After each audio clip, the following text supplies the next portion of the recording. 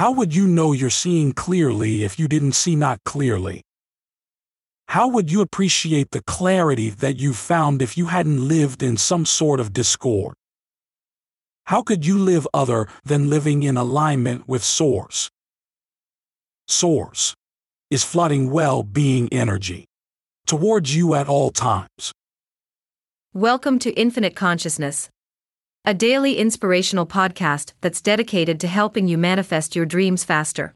Through law of attraction tips, tidbits, and techniques to people who want to improve their lives, become leading-edge creators, and gain a deeper understanding of law of attraction.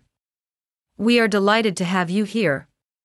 And now, your tip for today. There is no creation that has reached its completion. The creation process is ongoing. The way in which you experience joy in an expansive created experience depends entirely on you and your creation process. The way in which you will do that is up to you. It is your inherent predetermination to do so.